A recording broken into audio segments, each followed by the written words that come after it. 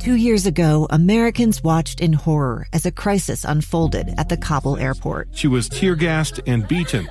Images of thousands desperate to escape Taliban oppression filled our news feeds. More than 80,000 Afghans made it to America. But the story didn't end there. It was very cold. There was no power, no heat. Who would help our newest neighbors? I'm Andrea Smartin. In Stranger Becomes Neighbor, you'll hear the stories of some remarkable refugees who left their homes and their dreams behind, only to start over from zero. Their only possession was 3 blankets. And you'll meet Americans who stepped up to help them. You want me to come when you deliver your baby. What can one person do in the face of an international disaster decades in the making? That's Stranger Becomes Neighbor. Find us at kslpodcast.com. Follow us on Apple Podcasts or anywhere else you listen. KSL's top stories on the coronavirus. I'm Maria Chaleos with your daily coronavirus update. Utah is approaching 400 hospitalizations from COVID-19. The Department of Health today is reporting just under 1,100 new cases and 7 additional deaths. One of the deaths is a person younger than 45. The state says about 7,600 vaccinations were administered on Wednesday.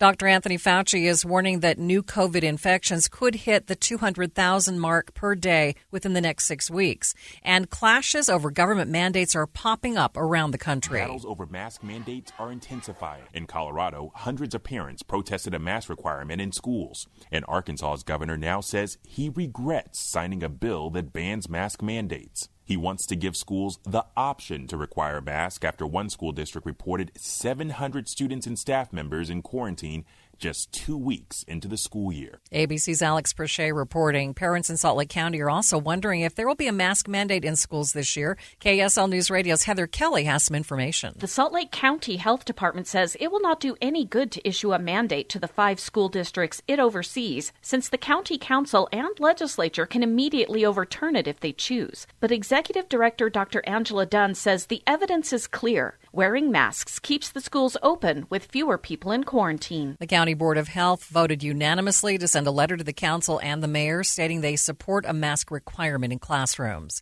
Education Secretary Miguel Cardona is focused on getting kids vaccinated before they head back to school. We're doubling down to get more students vaccinated as they return to school. We know vaccines are working. The COVID-19 shots have not yet been approved for emergency use for kids under 12. Moderna now says its vaccine is 93% effective against the coronavirus after 6 months. The company also reports tests on booster shots have demonstrated robust antibody responses to variants, including the Delta variant. Pfizer made a similar announcement last week saying that its shot is 91% effective against symptomatic illness 6 months after the second dose. With your daily coronavirus update, I'm Maria Chaleos, KSL News Radio.